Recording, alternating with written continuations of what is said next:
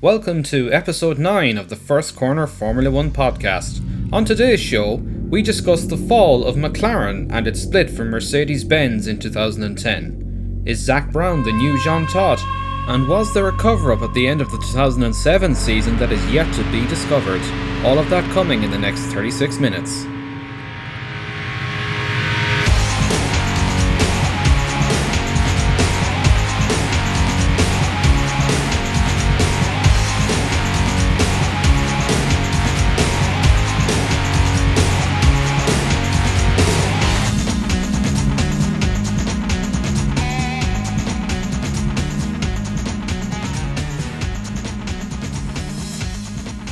Under Whitmarsh and Button. I mean, am I correct in saying Button was kind of Whitmarsh's brainchild? Like that was his signing. Yeah, because they were looking for a Kovalainen replacement because Kovalainen was just so far off Hamilton, and like Button became available. It was an unusual situation. Yeah, Button thought he was leaving the team, and that people thought that he'd be sticking in with this Mercedes crowd. I think Button goes into detail in his book about it, and you can read it.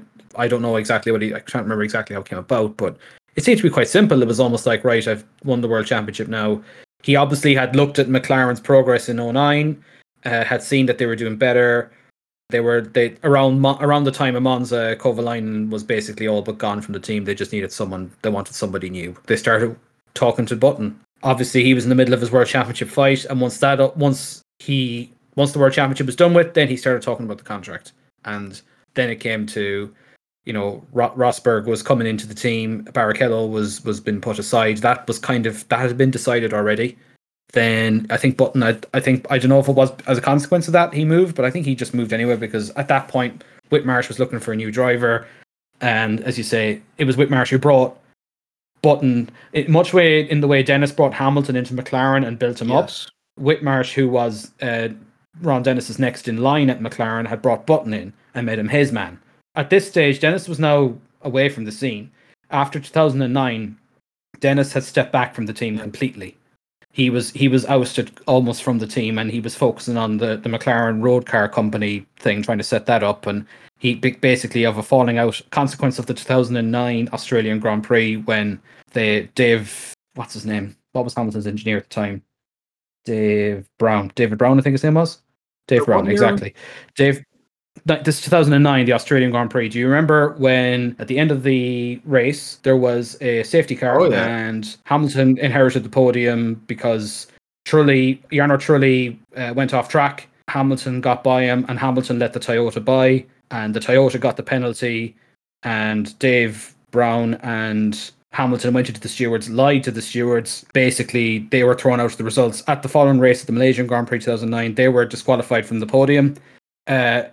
McLaren, who had just come off a very turmoilous spy scandal, political drama of stealing Ferrari's data, were already kind of been watched closely by the FIA. And on the FIA's bad side, Max Mosley was still very much at the helm there.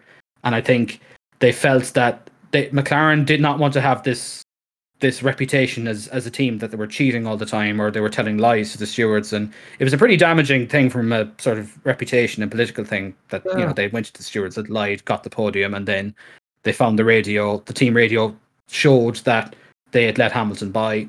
But anyway, long story short, Hamilton and McLaren were thrown out after that race. Dave Brown was sacked from McLaren. Max Mosley was kind of making noises about McLaren, being an unfair team. And to protect McLaren's reputation, and I think they were planning it anyway because they were building up the road car decision, Ron Dennis had stepped back from the team after that race. Like, as in completely away from the Formula 1 scene altogether, like left. Like Hamilton's, the man who had the arm around the shoulder of Hamilton had gone. And now the team was left to the helm of Martin Whitmarsh. Yeah, I know. That's how those almost mini seismic political structures came into effect. Yeah, no, that's a brilliant connection you've made there that I actually hadn't really. I thought of it as just more incidental, like Whitmarsh just eventually took over and then he just had this sort of preference. But it could almost be that, do you remember like the McLaren, they did seem to shift, their whole emphasis under Ron Dennis was one of absolute excellence, and they would try to always design the fastest car even if it broke down half the time. It was all about performance and having the absolute best of the best. And it seemed to shift then a bit with Martin Whitmarsh. Even the designs of the 2010 car, that was like a compromise that they willingly admitted that we've designed a car that'll be good in the race because we believe this. Now that refueling's banned, that we need a car that'll be good in the race. Whereas, the people who are just focused on absolute performance, such as Adrian Newey over at Red Bull, just designed a beast of a car. He couldn't care less. If it was a good race car, it needed to be the car with the most downforce. Speed was first, and then making everything revolve around the raw speed was the easy part. But making a fast car fast is the hardest part. Exactly. that was the two different philosophies. Yeah, and even if you look at like 2005 Nürburgring, like if they had a pitted Raikkonen, he would have finished second or third. They would have collected good points. I bet you if again, just for context for listeners, that in that race Raikkonen was leading the Grand Prix, and then he had a serious vibration in one of his tires, and it was getting worse and worse. And there was a chance it was coming to the last 2 laps of the race. Basically, they either had the decision to make between pitting Raikkonen and losing the win, but collecting good points for the championship, or just going all out, going for the win, and damn it, like come what may, if the tire doesn't last, well, we gave it a go. And that was the Ron Dennis era, and they gave it a go. They didn't want to sacrifice the win. And I can just imagine if that race had taken place, if that had been Button, and if Whitmarsh in charge and that whole ethos that they had, they probably would have played the long game and just sacrificed the win to take the points. I know that's conjecture on my part, but I think that race kind of encapsulated McLaren's attitude towards racing back then. It was to, try to be the best of the best. And if we can't be the best, well, at least we did it on our own terms. Whereas Whitmarsh and Button, it was more of a sort of pragmatic sort of, their image changed. Like, do you remember the way they had the Tooned cartoon in 2012? They tried to make it all real. That was so cringy. It was cringeworthy. And they're trying to make their team more like cozy and fan-friendly, and they were a more approachable outfit. And Martin Whitmarsh would never say a nasty thing in an interview. And I think it's like they shifted from this era of outright excellence where you had Ron Dennis, this OCD perfectionist, and Hamilton, this outright talent who was obsessed with winning, hyper competitive. It swapped itself out for a much more easygoing, pliable, steady ship in rough waters. But ultimately, I think what that led to was their downfall. It was almost like they were settling for mediocrity. They preferred that rather than. You look at what Toto Wolff has done at Mercedes and how he manages the hot coal that is Lewis Hamilton. And the way his whole idea is, right, Lewis Hamilton's pretty much the best driver. If we think of him as a component of the car, how do we get the most out of that? If you have an incredible engine that needs more cooling, well, you'll go out of your way to make that happen. You'll make allowances for that because the performance is worth it. It's kind of like that with Hamilton. It's like, yeah, let's mollycoddle him, let's indulge him. Well, the way Bono, his race engineer, talks to Hamilton is very. It's just he's completely sucking up to him, completely kissing his ass. It's almost embarrassing. It's like he's being still like that today, isn't it? There is a little bit of that again. Totally. Like I'm not talking about back then. Just I'm talking about now in the present. Today, and I think that was the you have these different approaches. You have guys like Whitmarsh, who I don't think he was a serial winner. I think he was a very good businessman, a good pragmatist, but he eventually slinked away. And what was it he got? It was interesting what happened with Marsh. He's a podcast in himself too, and basically he united this Formula One Teams Association, and this came in sort of around that time, 2010, 11, where he was trying to unite the teams to cut the costs to protect themselves mentality, which is he had obviously had this is his own agenda, and he went with it, and like that in many ways. People would almost go as far as to say is that he started to sacrifice McLaren's objectives a little bit when his core focus should have been on Formula One and the racing team. The road car stuff was happening in the background, and there was other focus on that. And yeah, ultimately you could attribute that. I think Whitmarsh would be quite good in a role in Formula One where he's running the sport or something like that. I think that's what suited him. But it just didn't. Yeah, exactly. It just didn't. It's not suitable for the mentality is we're going racing. Here's the best of the equipment, and like I really don't get the. I think he was basically central to the decision in 2012 and 2013. So 2013 was like the last year of the naturally aspirated V8 era. The template of car that was conceived in the rules from 2010 until 2013 was coming to an end. McLaren decided after 2012, having probably the second fastest car and at some places the quickest car in 2012, at some tracks, around, like particularly tracks where they had harder compound Pirellis, it was a match for the Red Bull. On the softer compounds, it wasn't so good. Then in 2013, they invented a completely new car because all their design indications showed that there was a little bit more in each area of the car. And that McLaren made this decision to build this brand new concept of car for 2013, a completely new car. It became pretty apparent when it got to the first race that it was a car that was struggling to get into the top 10. And McLaren had clearly gone a wrong direction. And given in mind that the 2014 route regulation change, which was seismic in Formula One rule changes, like I had a brand new engine, brand new templated car, brand new tyre, everything was going to be different. Mercedes had already been cultivating their car for 2014 basically since 2011. As far back as 2011, they were working on the engine and were coming up with concepts to join the turbo through the V of the engine and this kind of thing, and trying to integrate that into the chassis. And Mercedes were cultivating this towards 2014, and they've been dominant ever since. What McLaren were doing, they were still like, playing with their little toys and going, well, the ego was getting to them a little bit, where they were saying, well, we're so good, we think we can make this car behave perfectly. And then 2013, the car just didn't work. Basically, their problem mainly lied in suspension.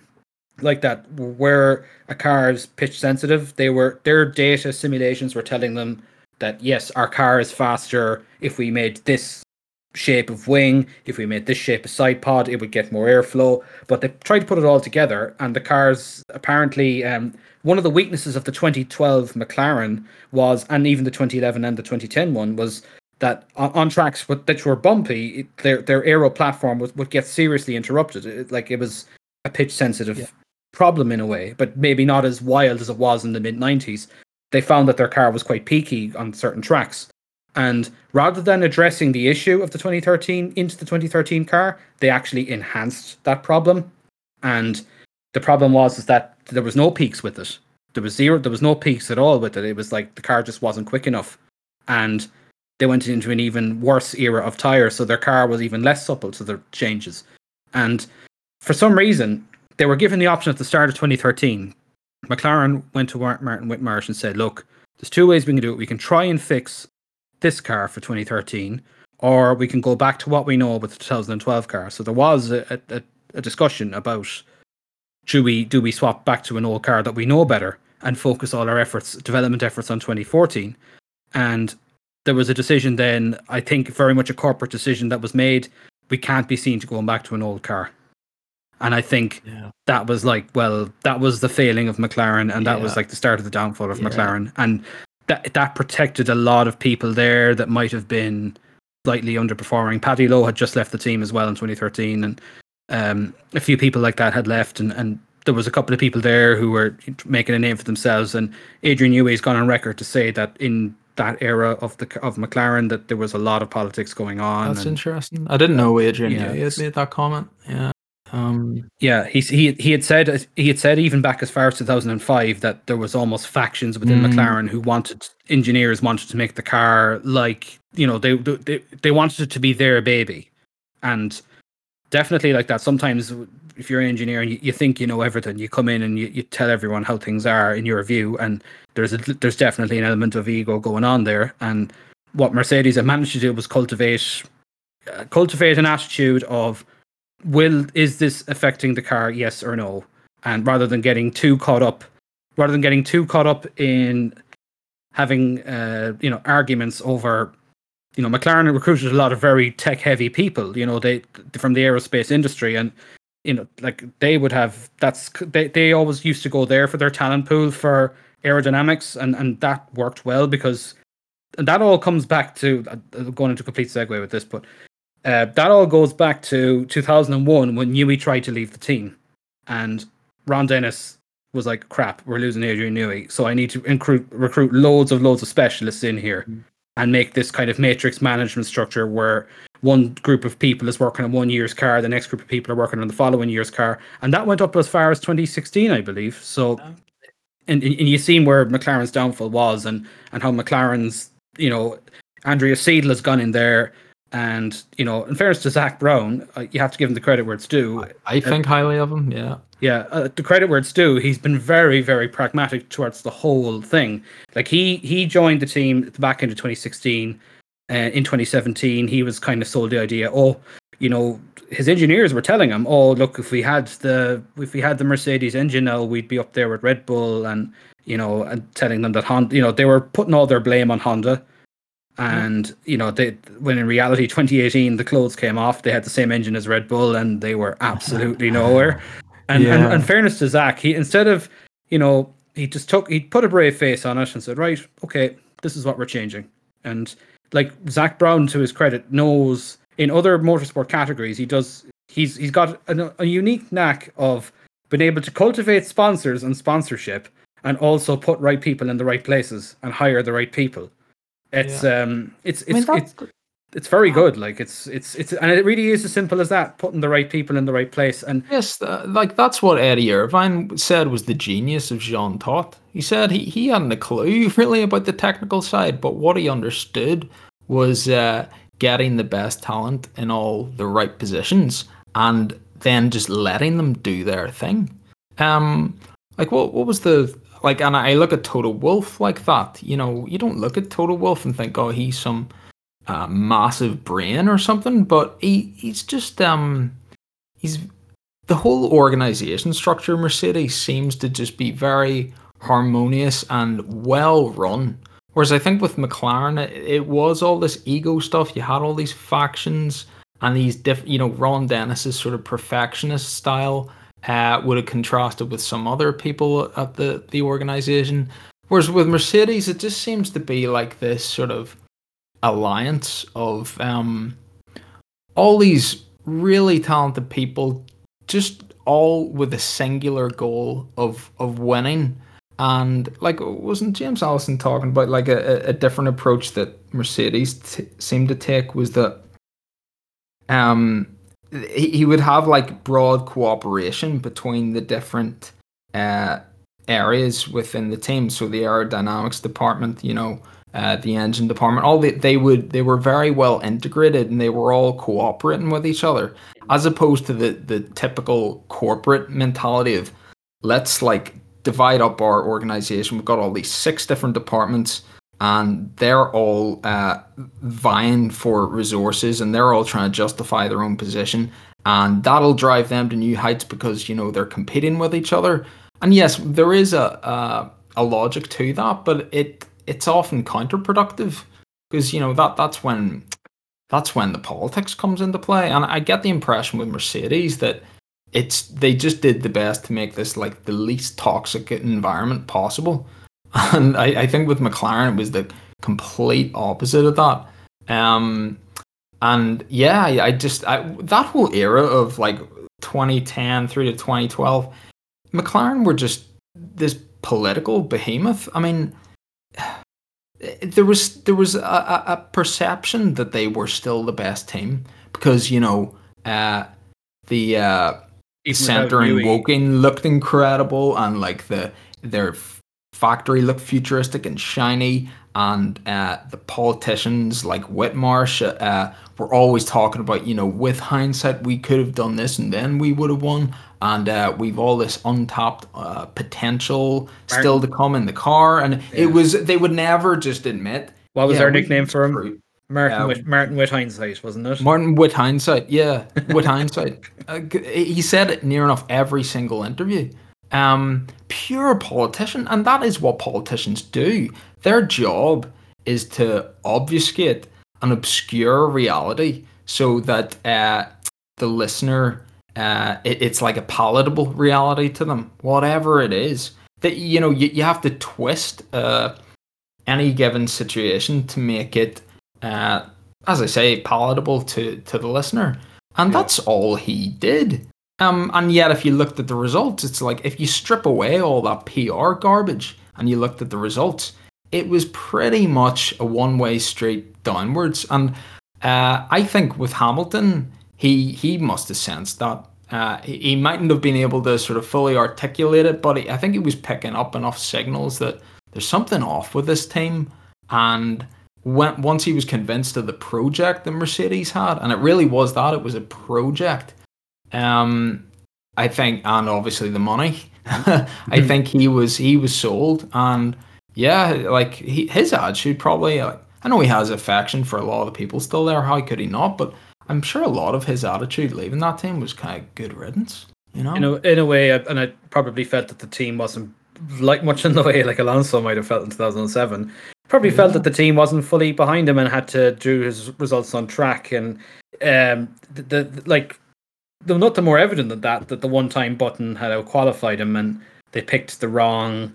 Again, he went for a different wing setup compared to Button in qualifying at Spa 2012. Yeah. And what does he do? But goes and releases the team's telemetry on the qualifying lap, comparing himself and Button to the whole worldwide media.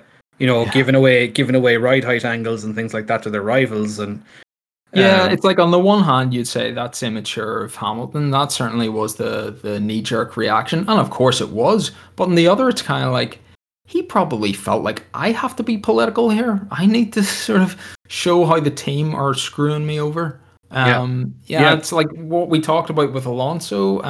McLaren, maybe Hamilton was eventually to get a taste of that medicine, the way McLaren handled things. Yeah, absolutely, and eventually came to it. And I'll never forget in 2018 at Alonso's last race, there was a joint press conference on the Friday between Hamilton and Alonso, and again, if you like, not often they put the two side by side, but it was Alonso's last race, and on either side of them they had George Russell and Lando Norris, who were about to come into F1, and it's probably one of the most fast. You can go back and watch it. It's one of the most fascinating press conferences of recent memory. The two of them were put together, and the turmoil of the McLaren thing that happened between them in 2007 was brought up a few times, and they both went on record like a joint face towards the press, were like, well, it's actually a bit the way the team was. There was nothing really between me and Fernando. It was the way the team was managed. Would you agree? Yeah. And Fernando goes, "Yep," straight away.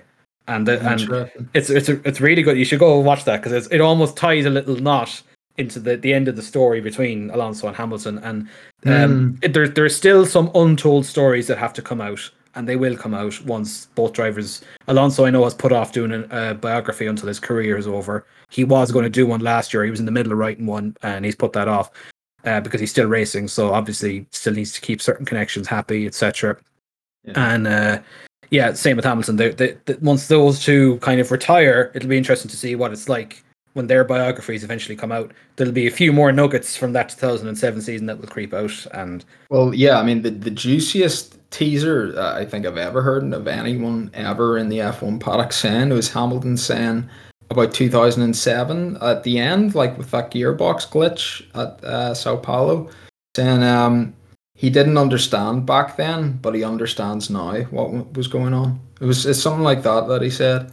And I mean, what he's basically saying is that he can only surely be saying that there was political goings on that were affecting the outcome of that World Championship battle, stuff that he cannot say now. And if he cannot say it now, well, it's because it must carry so much weight to it that it would be a scandal, Yeah, it's a weird one because I think, funny enough, that Paddy Lowe podcast, if you listen to it, I think he specifically goes into what caused the gearbox glitch, and it's actually pretty believable. It's pretty believable, but I can't help but think there was something else going on. But I do think it would have looked bad for F1 if a rookie came in and just beat everyone.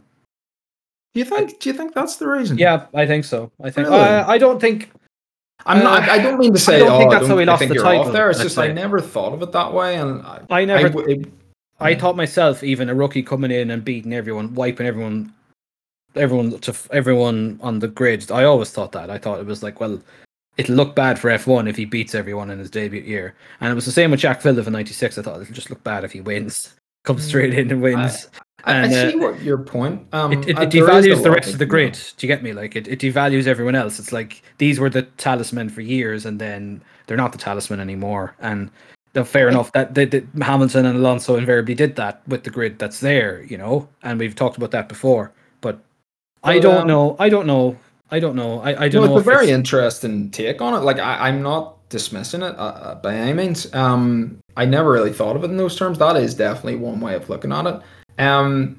I would have thought they would have been doing everything to get this new superstar, this ethnic minority to have like this poster boy for the sport, for them winning for him to win that world championship. I think it Would could have be. almost Yeah. been ideal for them.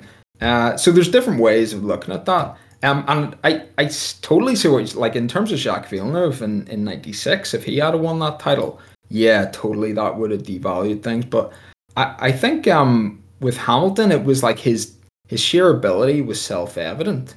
That it would have almost been more like when Senna arrived on the scene. Yeah, he didn't win the championship first season, but it would have been that feeling of like, oh wow, we've got this global superstar who's just incredible, and he's gone and won the world championship. I think it would have been a net gain for them.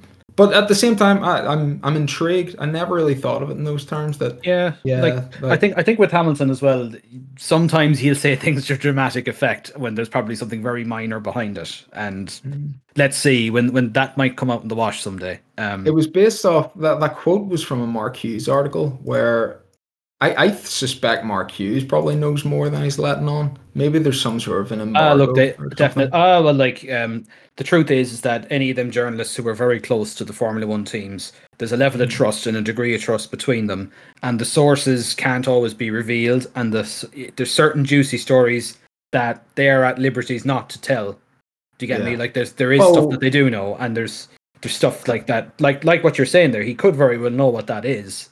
like Crashgate in 2008. When I first twigged on that was that there was foul play there was after reading a Mark Hughes article where he didn't explicitly say that something was going on here, but he raised some points that just didn't make any sense. Like I mean that the it didn't the strategic decisions that Renault made in that race didn't make any no sense. strategic sense. Yeah, it Yeah, made and I no sense. remember posting that to the forums, and you got the usual, oh, put on the tinfoil hat, you're a conspiracy theorist. When no, actually, you're just, using deductive reasoning and rational thinking and critical thinking. Yeah, but anyway, I guess what I'm saying is like Mark Hughes was posing that question. That was maybe only a few months before the story broke. So I almost wonder if it's like whatever conditions that meant that he couldn't come out and say that to begin with had then changed. Like I don't know if maybe it was to do with I've been interested. Dennis. All these it was like Game of Thrones. It was like that, Yeah, In Game of Thrones you'd have this battle between these there was like the battle of the bastards where you got the goody versus the baddie and it was all hyped up towards. And that was yeah, kind of like Hamilton versus Alonso the way it was depicted. yeah. But there was That's there was more important stuff than that going on behind the scenes. Is the Oh yeah, reality? the whole spying scandal thing and everything, and like it was weird. It's like F1. I'm sure has had a lot of undercover stories that kind of get put in the background and they don't really see the light of day. And in 2007, this was just like a few things came to the light to see the day, and the governing body had to be seen to be doing something about it. And Yeah. yeah, and there's obviously settling old scores and the political factions within F1 and in 2007 I think Bernie and Max probably felt that Ron was getting a bit too big for his boots the way he had this new star driver with Hamilton and the team had kind of reinvented itself a little bit and had this new front and I think maybe thought, oh, this fella's getting a bit, like the only competition to Ferrari were McLaren that year. And yeah, like it's incredible how it all balanced out, but it did balance out, but it wasn't pretty. Like it just it was ugly, and only for it got to the stage where Max Mosley was like, right, by right we have to disqualify the drivers and the constructors from it, and that would have ruined the whole story. And like in the World Council meeting, and we'll just go into this more in detail. That the World Council meeting was that Bernie came up with the idea of how about give him $100 million fine and disqualify them from constructors, and that was like a compromised penalty because as through the letter of the law, everything McLaren should have done was been thrown out and also should have been let go for 2008 because they had Ferrari's IP to help design the car. So yeah, and this is why it's like justice is never truly done. It's always like even high court judges in the real world, they have to take into account the real world effects of, like, if say there's a massive fraud case, massive scandal or something about a company who have done something controversial and they should be hit with an enormous fine or like maybe they should be liquidated, whatever it may be. The real world considerations of like, well, how many people do they employ and the knock-on effects, that is actually taken into consideration by the judges when they're making these decisions. Yeah, and it was like that with Bernie, like making that 100 million fine and disqualifying them from the constructors is a compromise. It's plainly because, like, what would it do to the sport if they pretty much emasculated McLaren? Weirdly enough, that 2007 thing, that was the first fissure in the crack between McLaren and Mercedes because they were in it together at that time. Mercedes owned 40% of McLaren back then. Remember that? I always liked them. I saw them as this sort of alliance against this evil giant of Ferrari. I thought there was something brilliant about that. Yeah, but I know. Yeah, I think you're right. Yeah, I think Mercedes maybe were sensing the toxicity that was coming from McLaren. They had to fork out for the fine. Apparently, Mercedes. Jesus Christ! So that was almost their buyout clause, effectively. Yeah, it's essentially that's what happened, and then they started looking at. It's a weird one with Mercedes, and they liked being a partner, and they liked being part of the Formula One world, and Mercedes had this very long love-hate relationship with motorsport, and everyone's kind of forgotten about the Le Mans disaster of '55, and like Mercedes did not compete in motorsport again until basically the mid to late '80s, when they seen that BMW, Audi, other teams were competing in sports cars, and then the Formula One, they're like, oh, maybe we'll step our toe again here at Formula One, because they were probably a bit tentative to go in, and just the different management structures that came in. And then again, it was Dennis who manufactured this partnership with Mercedes, and it was only after they won the title together in 1990, I think the second title in 99, that's when Mercedes bought a stake in McLaren, and then they increased that stake to 40% up till I think 2004, 2005, and they were kind of in it together then for a few years. And I think Mercedes were looking to the idea of buying out McLaren eventually, and then kind of McLaren, they did this combined road car project together in the McLaren Mercedes SLR that Gordon Murray actually was involved in the design of. This big heavy lump of a supercar, you might remember it. Yeah. And that was a joint collaboration project. And kind of then around, you had the 2007 thing, which Mercedes is like, oh, that's a tough one for the relationship.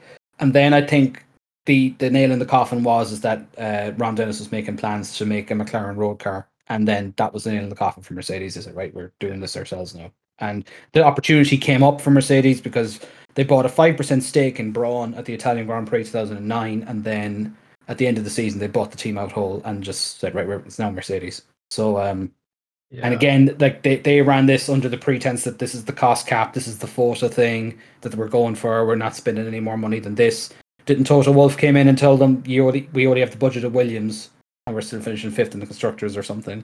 and Yeah. then went back to the Mercedes board. They thought Toto Wolff was an up-and-coming, new CEO guy, and he convinced them, himself and Lauda, convinced Mercedes to unleash the money. Seen as Red Bull were taking the piss, they said, right, we're taking the piss now as well, and we'll see. Well, it was the might of Mercedes versus the might of Red Bull at the time, and who sells more cars worldwide than Red Bull cans, so that is just, Mercedes are an example of, if the organization is run properly as it should be at every main level, and it's given the resources, like, why would they not wipe the floor with the rest of the competition, so long as the rest of the competition have all these glaring flaws that aren't being addressed? Like, you look at the management structure and how toxic it was at McLaren, and just that, I mean, talk about toxicity. Like, Ferrari is just like a never-ending story of toxicity, essentially, at that, the political